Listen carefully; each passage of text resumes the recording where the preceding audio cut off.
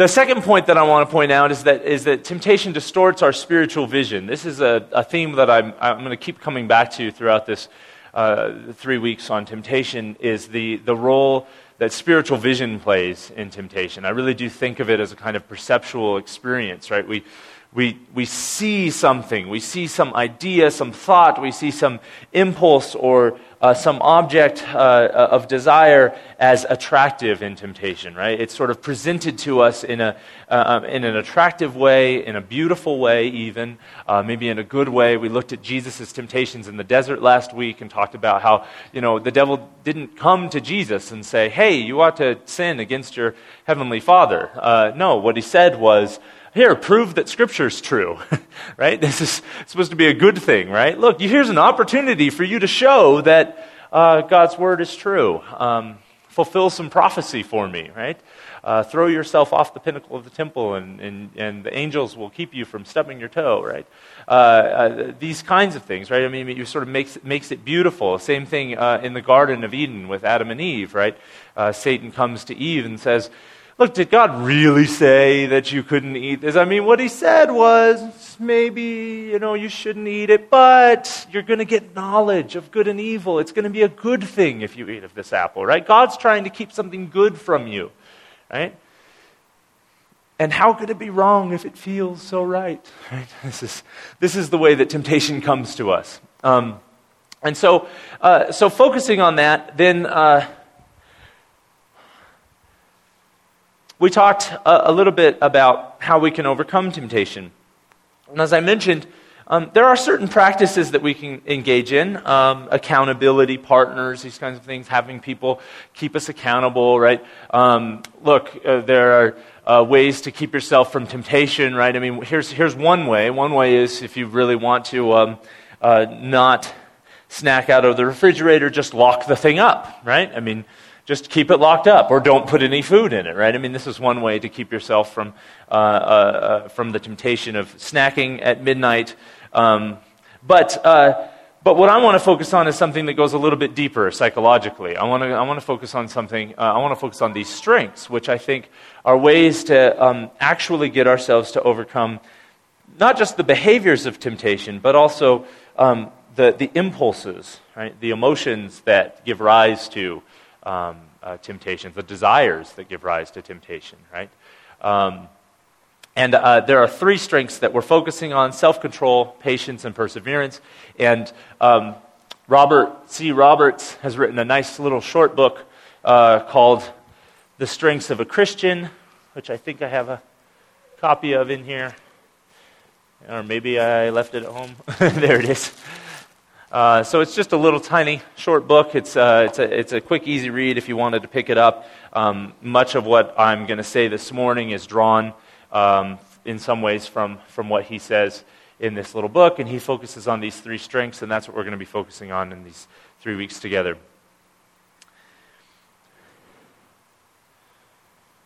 The first one that we talked about last week is self-control. And I sped through some things at the end of the week, and so I wanted to slow down and say a bit more about self-control before we move on to thinking about patience this morning. First thing I wanted to say is that self-control is not mere behavior control. So there's one way to keep yourself from doing the thing you're tempted to do, right? You lock up the refrigerator, right, so that you can't get into it after 8 o'clock at night, right, if you're trying to keep yourself from evening snacking. But that's not really working on your heart, right? It's not really helping your spiritual vision, right? I mean, if the snacking after 8 o'clock at night really is bad for you in one way or another, either because you've committed to a diet for health reasons or you've committed to a fast for spiritual reasons, it would be good if we could get at the heart of the problem, right? It would be good if we could get at the spiritual vision that's being distorted, right?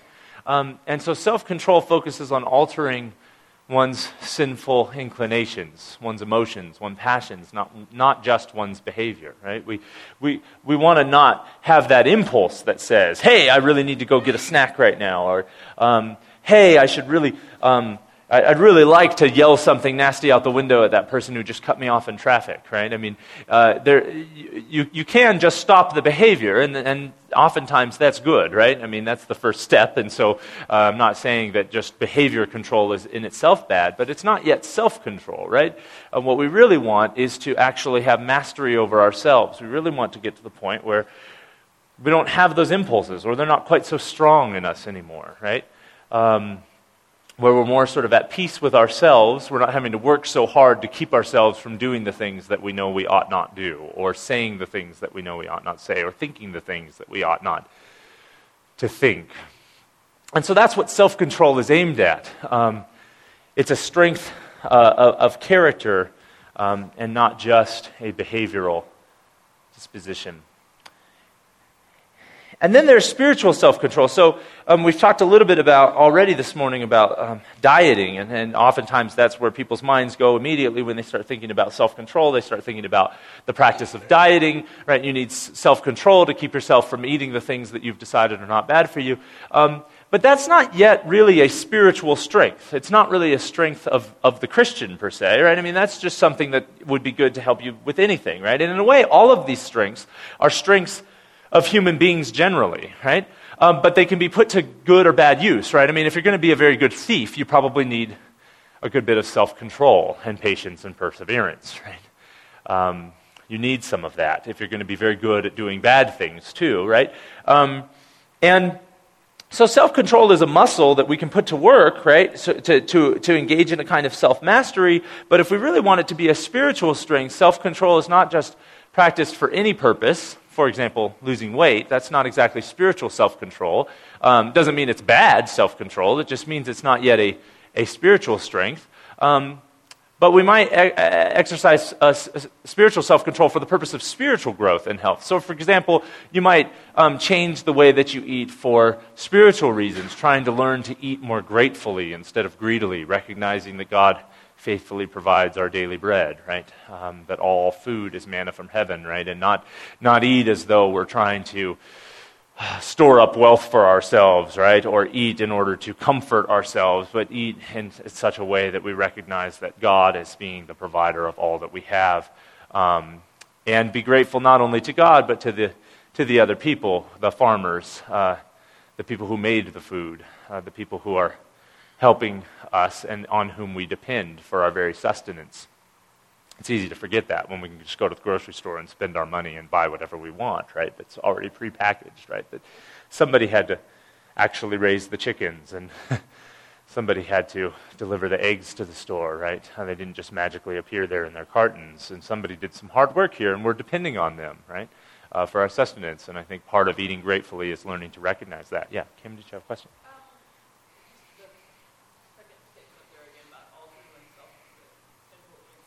Yeah. It almost sounds as there's no mention of the Holy Spirit that we can do away with our sin nature. Good. Just by working hard on it. Yeah, good. Yeah, so in case you didn't hear it, Kim's question was, it looks like the way that I've put some of this here, it sounds like maybe we can just do away with the role of the Holy Spirit. Maybe we can just get rid of our sinful nature by just working hard enough at it, right? If we just know enough about our spiritual selves, if we just know enough about psychology or philosophy, right? We can just sort of figure this stuff out, and we don't really need the Holy Spirit anymore. That is something that I think we need to be very careful about when we're talking about these things. And I said something to this effect last week, and this is a good opportunity for me to say something about it this week. I don't intend any of this to suggest that we don't need to rely on God deeply throughout this entire process, that we don't need to rely on the Holy Spirit. And that we can't do this on our own, that we are disposed to have sinful desires, to have sinful inclinations, and that we probably will never in this life be able to rid ourselves of those. But I also think it's important for us to think about what we can do. Right? So we looked at the passage from Corinthians last time where God says, or where Paul says that God has not tempted us beyond what we can bear, right? No temptation has overtaken us beyond what we can bear, but with every temptation, God provides a way out, right? Okay, Well, part of that way out might be thinking about how we can develop self-control and patience and perseverance, some of these strengths that give us the ability to overcome and respond to the temptation, right? One thing we could do is just say, well, God, you promised to provide me a way out, right? And here I've been sort of feeding my sinful habits and my sinful inclinations all this time, but you tell me that if I have a temptation, I'm going to be able to respond to it. And so I just hope that, when that day comes, I'm just going to get zapped with the power to overcome it, right? I think that's not the model of spiritual formation that the church leaders throughout history have encouraged, right? Or that Scripture encourages. Rather, Jesus didn't just wander into the desert and say, well, I'm going to go see if I can get through this 40-day fast and the temptations in the desert. No, he spent years and years meditating on Scripture and in silence and solitude and in prayer, preparing for those times when he might be tempted, right? And then was able to draw on that strength when he found himself there. So to answer your question, you're right. That's a really good qualification, and I don't want anybody to think that I'm saying we can stop relying on the Holy Spirit. In fact, even in the practice of trying to develop self-control and patience and perseverance, we need to rely on the power of the Holy Spirit to help us go through the practices that would help us to develop these strengths. But I do think that we have a role to play, and that by understanding what these strengths are better, we might be better fitted for the task. So I say here that the goal is to improve our spiritual vision by transforming our hearts so that we can learn to see tempting opportunities as they really are. That's really what we want, right? What we want is when we're cut off in traffic and we want to yell something nasty out the window to the person who cut us off. What we want is for our spiritual vision to be transformed so that when we get cut off in traffic, we don't immediately see them as the nasty offender who's doing all the bad things to me and getting in my way and causing problems on the road, but we see them as a creature of God, right? Of a child of God who's loved by God and for whom Jesus died. And we see ourselves maybe not as the person who's in the best seat to be the moral judge, but we see ourselves as one who often makes mistakes and sometimes maybe even cuts people off in traffic. And so we respond with a little bit more gentleness and maybe a little bit more patience and a little bit more understanding and maybe a little bit more self-control. So that's the aim. That's really what we're going after. And then we talked about how self-control is like a muscle. There is some really interesting work in recent empirical psychology that focuses on the way in which self-control is like a muscle. You can actually strengthen it by practicing it on a regular basis. But it's also like a muscle in that it can be depleted in the moment of use. And so we have to be very careful, and it can be depleted in a variety of ways. It can be depleted by being put to use. It can also be depleted by being hungry. It can be depleted by being uncomfortable, like if it gets too warm, right? People tend to get a little bit more grumpy and angry. It can be depleted in a variety of ways, and we need to be on the lookout for those ways in which self-control can be depleted. But we also need to work on it. And I suggested that Lenten fasts, they're one spiritual practice or discipline or exercise that can help strengthen our self-control muscles, help transform our spiritual vision, right? And if you're engaging in a Lenten fast right now, you should be thinking, well, how is this fast helping me to actually transform my spiritual vision, right? I mean, am I just keeping myself from chocolate for health reasons? Am I just keeping myself from chocolate because I wanted to do something hard, right? Or is there something that I'm doing, right? Am I actually like transforming my spiritual vision? Am I helping myself to see that I had this, connection to say, social media? Maybe you gave that up for Lent. Do I have this connection to social media that's just hard for me to resist, right? Do I have these impulses to leave the present moment and the people I'm with and check my Facebook status or my Twitter feed to see what's going on in the world of social media, right? Do I have impulses that maybe are not so good for me, right? That I need to gain some mastery over for the sake of loving God better and loving my neighbor better. I think that this is something that we can learn how to put self-control to use by engaging in these Lenten fasts, whether it be a fast from a type of food that we usually eat or a fast from some practice. I think these are ways that we can strengthen our self-control. But now I want to turn our attention to patience. That's the main topic for today. I'm going to say some things about patience, and then, as I said, I'll open it up for some discussion. So Paul tells us that love is patient. This is the first characterization that he gives of love in this famous love passage from 1 Corinthians 13. Love is patient.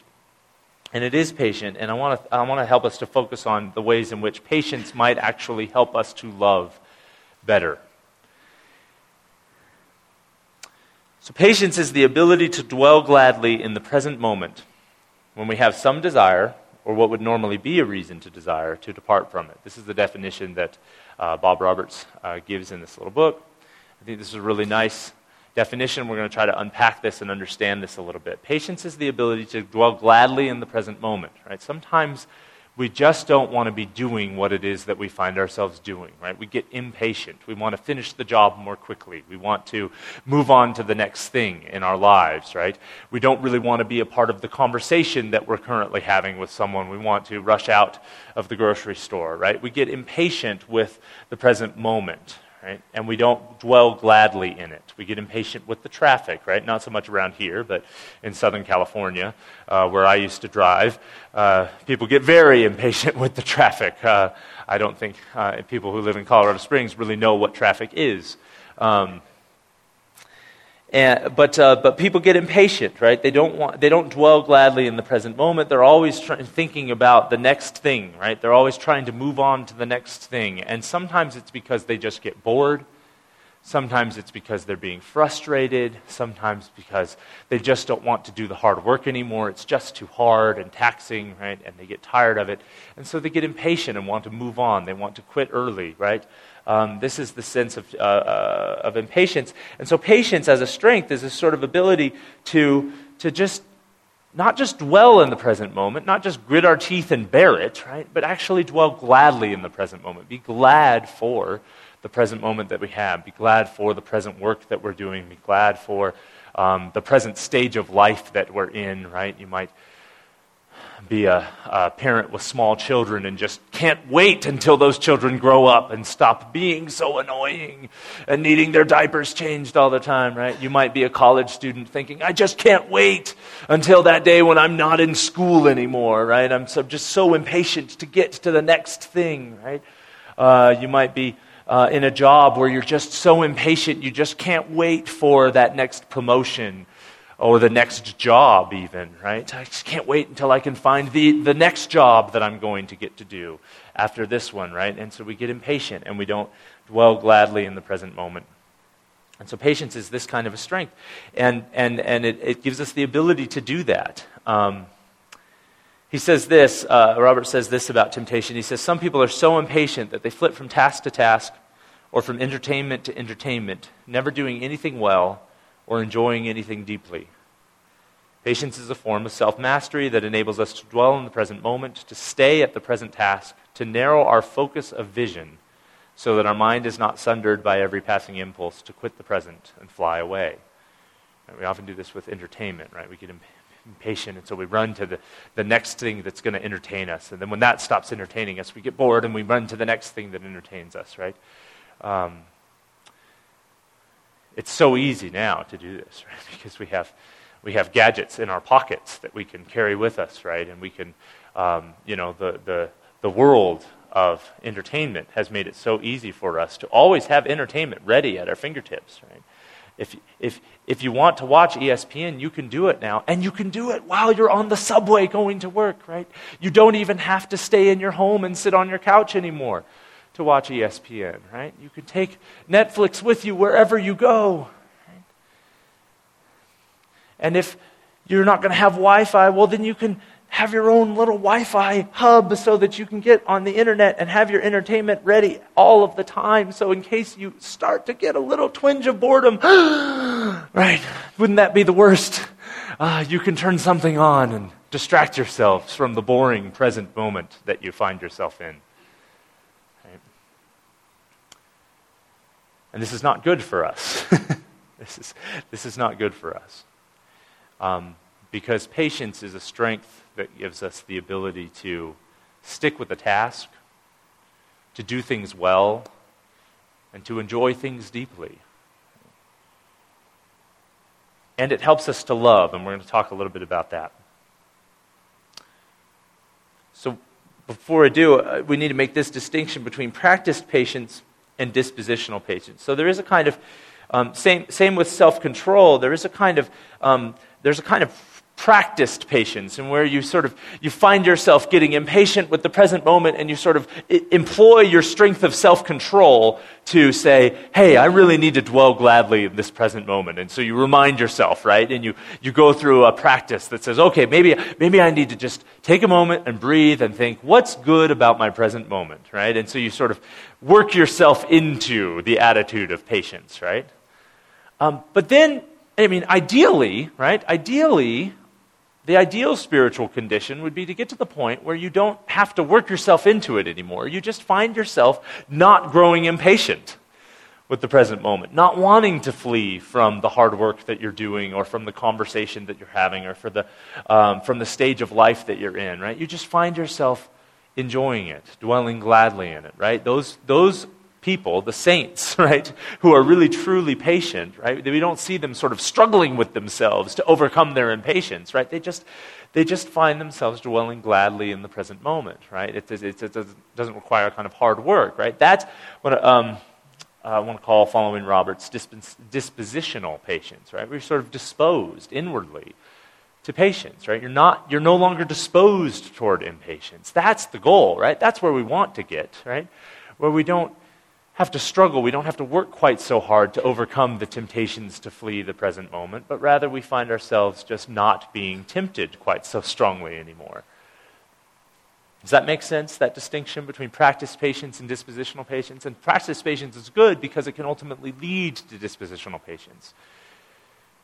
But again, not if we're just focused on the behavior. If we're just focused on the behavior, we're never going to get to dispositional patience. We have to be focused on transforming our spiritual vision, right? The practiced patience should be, help myself to see the goodness of the present moment. Help myself to see the goodness of sticking through with the task. Help myself to see the goodness of the silence and the solitude, and not turning on the next gadget, right, to distract myself from the silence of the present moment, right? Help myself to see that and to appreciate it, so that then I can learn to dwell in it gladly. We're not just about fixing behavior. And I suggest that in service of love of God, love of neighbor, and love of ourselves, we must practice patience in the presence of God, primarily through the act of prayer. We need to develop patience in the presence of our neighbor. I'll say a little bit more about what that entails. And we need to practice patience in the presence of our present selves. So I'll say a little bit more about each of those. Patience in the presence of God. Oftentimes our impatient minds and hearts are distracted away from boring prayer by more exciting thoughts, right? Even if it's just thoughts about what needs to be done today, right? We sit down to pray, we try to be silent, we try to focus our minds on God, and we just can't get the thoughts to stop coming, right? The thoughts of the busyness of the day, right? The thoughts of the entertaining thing that might be happening later, right? The thoughts of what we're going to be doing in the next few moments, right? And I suggest part of the reason for that is that we like the excitement, right? We sometimes find it boring to sit in the presence of God in the silence, right? We find it very hard. We need the distraction, right? The distraction helps us to cope, right? We need to develop this ability to dwell gladly in the present moment. And patience can help us to do that. And by practicing patience in prayer, we can actually become better at prayer and more dispositionally patient. And again, with the help of the Holy Spirit, right? This is a struggle, right? how do we start this, right? If prayer is one of the ways that we can actually practice patience and get better at patience, well, how do we get started with that if one of the ways in which we're impatient is in prayer, right? We sit down to pray, and we're so impatient we can't even sit down to pray, and yet that's what we need to do oftentimes in order to develop more patience, right? The ability to dwell gladly in the presence of God. And so we need to rely on the Holy Spirit's strength here to help us. But what we do is we find a good time of day. We set aside some time. We, as one spiritual father suggested, maybe one way in which we can practice patience in prayer is we can think about God more throughout the day, all day long. Right? We can focus on God more throughout the day when we're at work, when we're engaged with our family at home, when we are sitting down for those moments of entertainment. We can constantly sort of keep our thoughts on God, and if we do that throughout the day, maybe those moments of focused prayer might actually be a little bit easier to focus on God because we're practiced in it, right? And we're used to it now.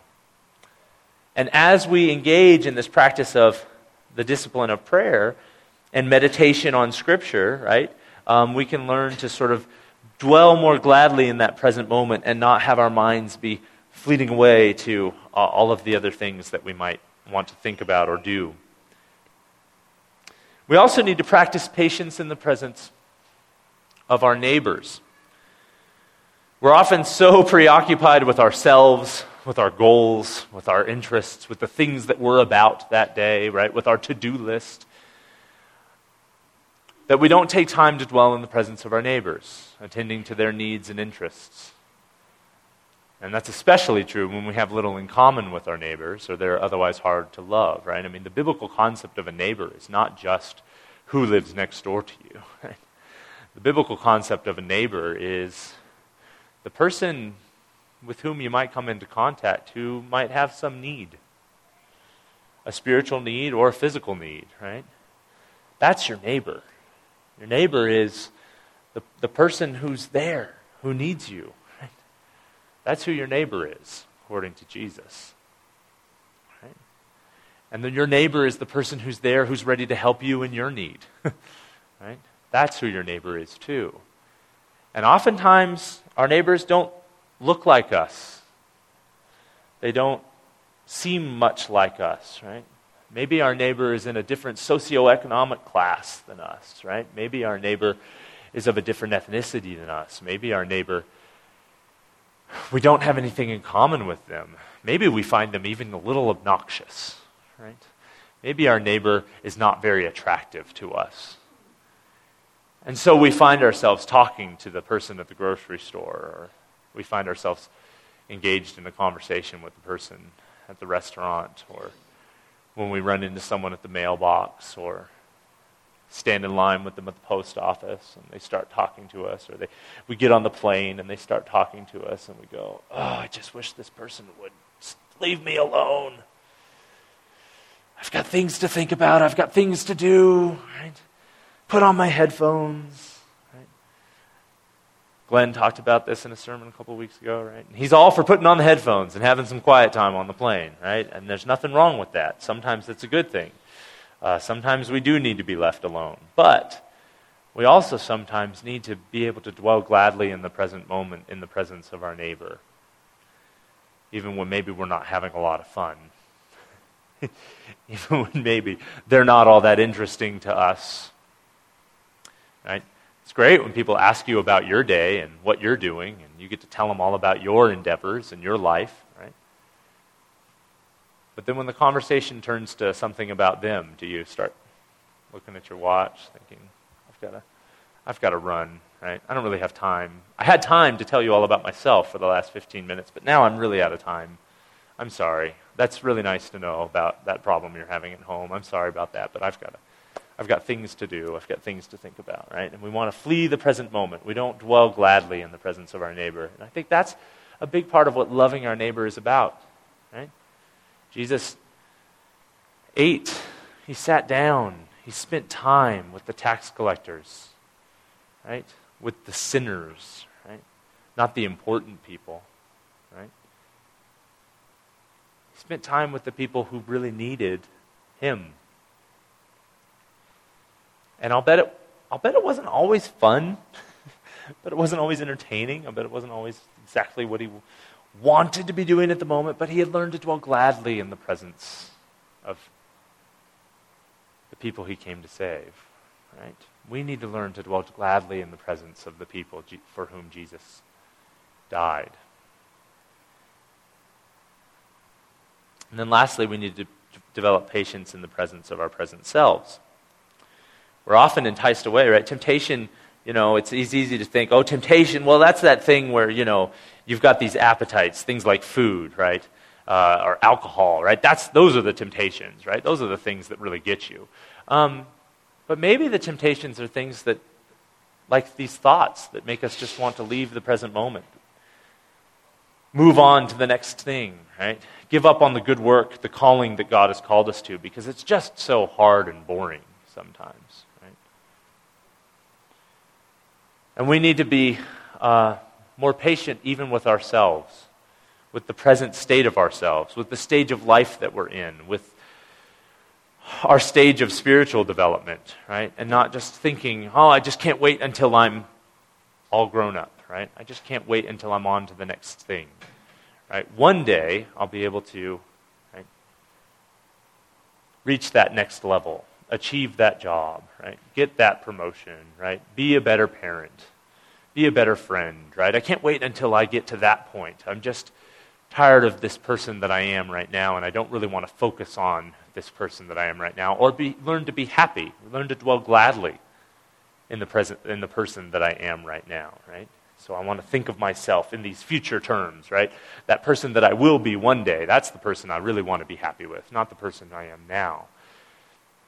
And this isn't just about, sort of self-esteem, making yourself feel better, right? No, that's not what this is about, right? It's about learning to dwell gladly in the present moment, dwell gladly in the fact that you know that you're a child of God, that you're one whom God loves. Right? And to resist those temptations to leave the present moment and try to run to the future.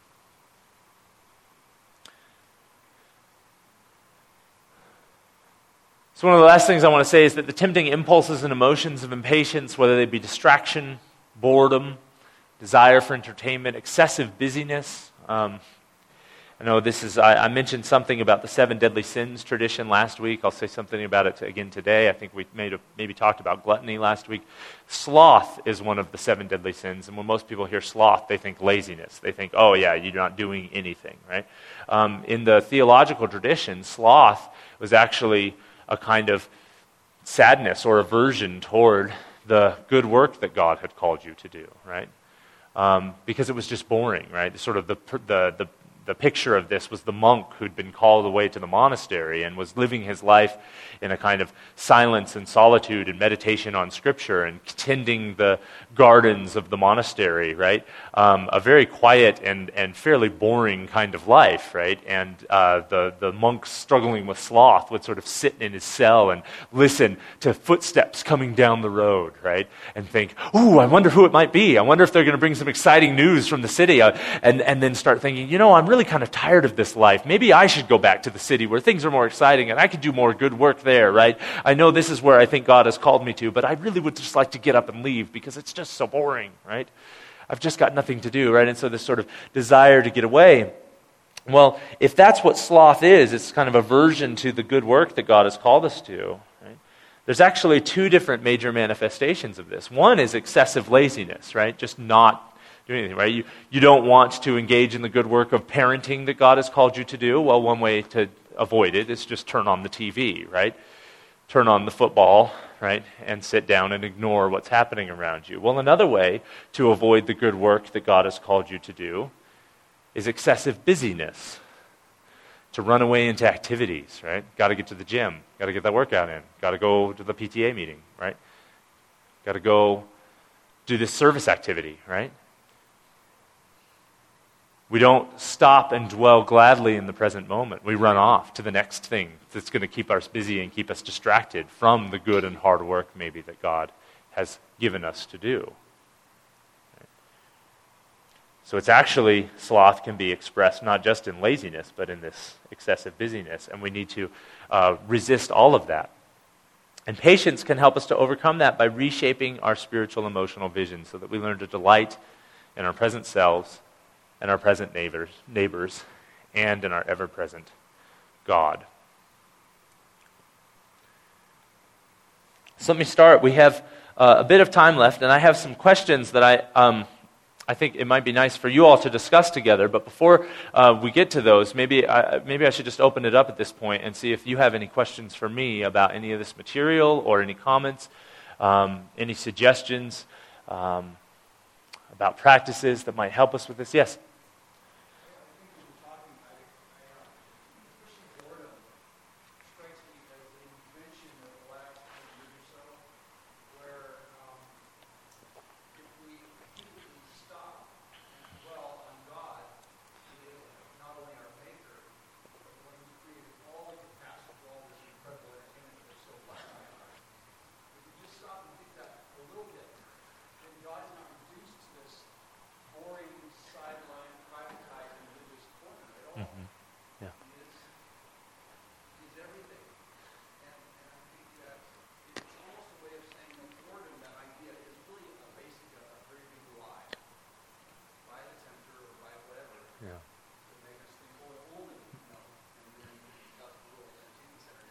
Yeah. So I don't know, patience and all this inner life, this quietude, isolation, sometimes creates a picture of God being this quiet, sideline, personality, instead of saying, no, He's over it all, He's created it all, and yet we have the capacity, He's very busy in His life. But it's just an interesting juxtaposing way of looking at God Himself.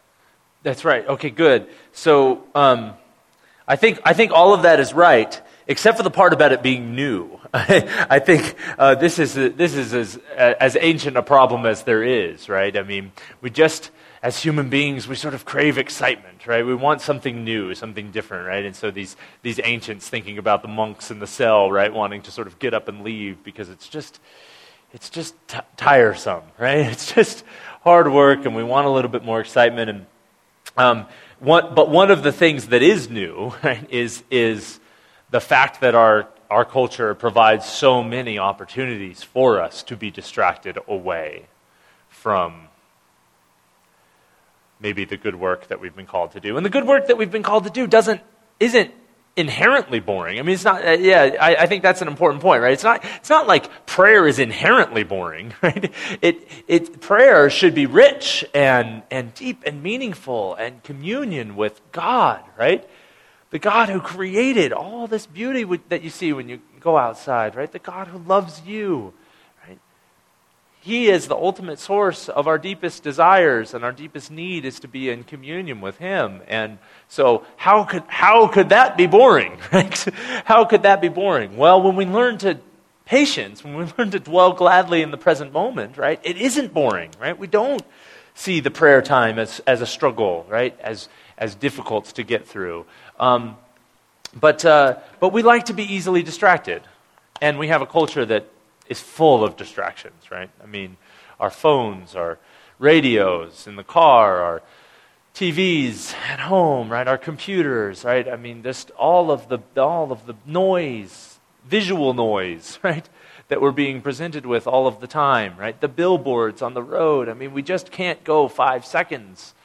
Right? We just can't even go, I teach at the Air Force Academy, and sometimes I just can't get my cadets to even go 53 minutes to just think about something, right? I mean, for 53 minutes without trying to check your phone or text your friend or look at your laptop and check your email, right? I mean, just, come on, less than an hour here, folks. Let's just sit and think about something important for a little while. And it's just, I gotta move on to the next thing. I gotta see what's happening in my life because it's so exciting, right? I mean, and our culture definitely encourages that, right? Our culture breeds impatience, and all of these distractions breed impatience. And so, as we're thinking, moving through the Lenten season, thinking about spiritual growth and spiritual formation, one of the things we need to think about is what things in our lives are breeding impatience in us, right? how can we help grow in patience and the ability to dwell gladly in the present moment and not be constantly moving on to the next thing, trying to find the next thing to entertain us, right? Trying to avoid boredom at all costs, right? Because I think culture does tell us that boredom is just about the worst thing that could ever happen to you. Right? That you be a boring person or that you live a boring life, right? That might be that's just about the worst thing, right? Our culture thinks. It's got to be exciting. It's got to be fun, right? So what's going to give you more fun? I saw your hand go up, yeah. I want to make a suggestion. You actually just said it. And this can be very hard. I know it's very hard in my own life. But I'm wondering, why are we distracted, or why can we not be at peace in the presence of ourselves or in the presence of God? And I think that diagnosing that can be really important. We talked a lot about distractions and boredom, and that might be the case. But I wonder if oftentimes our boredom goes a lot deeper. And at least in my life, I know that it's maybe not boredom, but it's maybe more fear and anxiety. Like, you can be born with just this anxiety of just not feeling comfortable with God or with yourself or with your identity. And that's oftentimes why we escape to work or to do anything but be quiet, because our own minds are just so turbulent and so tumultuous, just too painful to do. So I just want to make that suggestion that sometimes it's maybe not boredom. It's not that we're impatient as people. It's not that we're bored or anything. It's that maybe we're in pain actually, or anxious, and we can't just be quiet. Yeah, good. That's a nice suggestion, that boredom might actually be rooted in something deeper like fear or anxiety. The spiritual fathers who wrote about sloth, the vice that I was talking about, they actually say this is one of the symptoms of sloth. This is sort of fear of eternity, fear of afterlife, anxiety about death, because you just don't want to do the good work, right? You don't want to be silent and present in the presence of God. You don't want to stick through with the task, and this makes you sort of uncomfortable with yourself and uncomfortable with God and with what demands you think your relationship with God might be placing on your life, right? Might be calling you to do something that maybe is less than entirely fun or entertaining, right? All of the time. Comfortable, right? The discomfort of it all. Yeah. Kim?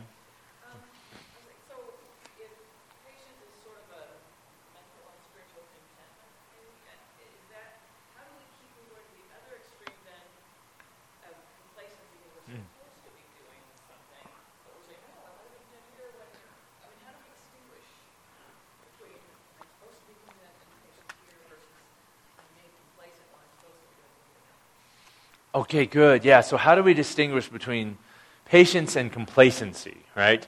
I should be moving on to something else, but in the name of patience, I'm sort of just sitting and waiting in the present moment, in the present activity. Yeah, no, that's a really good question. I think this is, this is hard. I think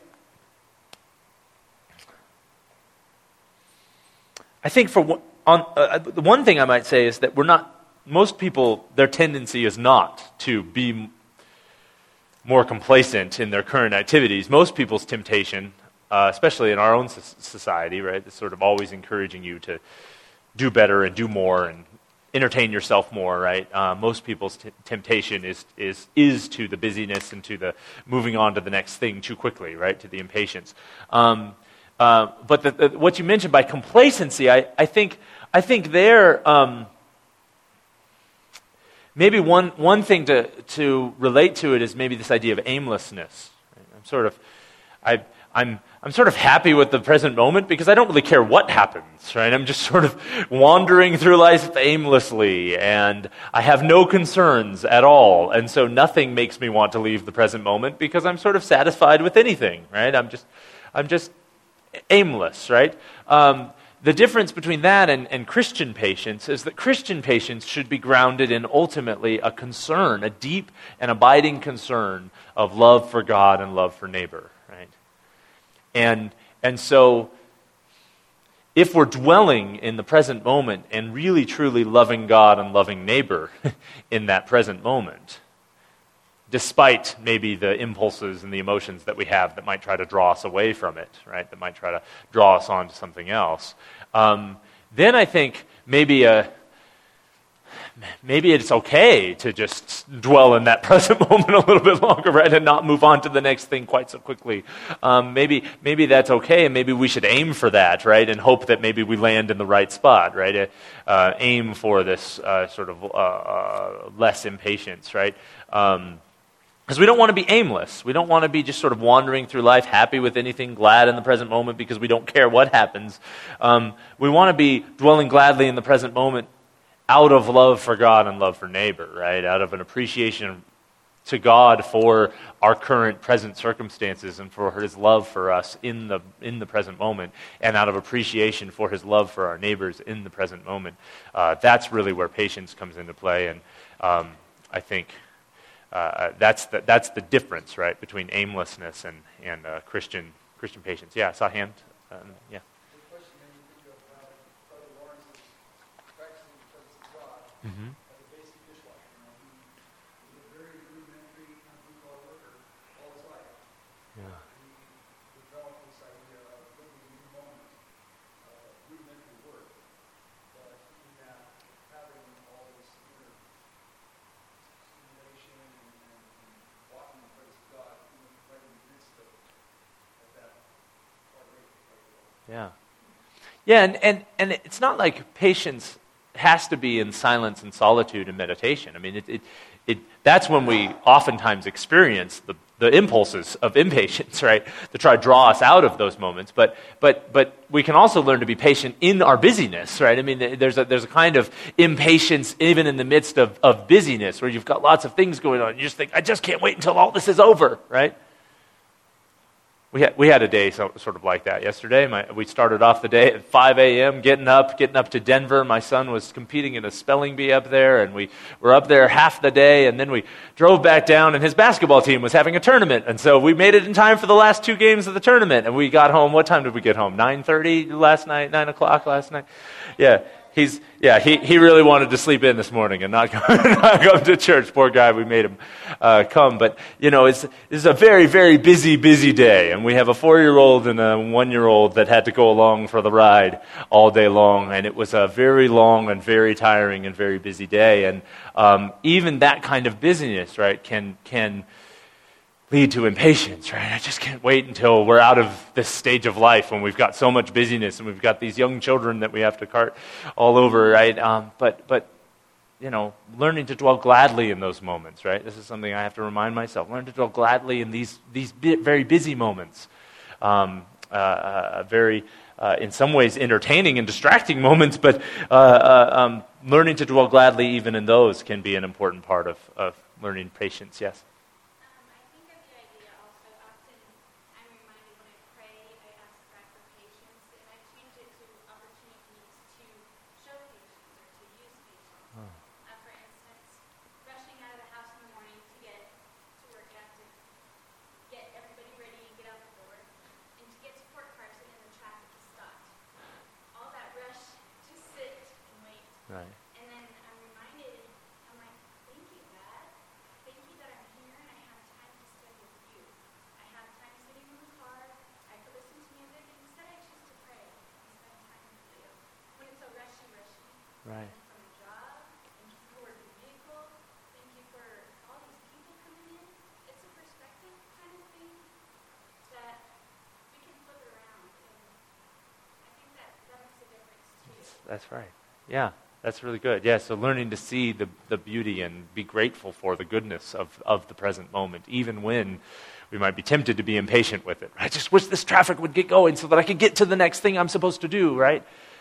I got busy. I got to move on to the next thing. Instead, dwell gladly in the times of quiet and peace, and don't try to distract ourselves with entertainment through all of those, right?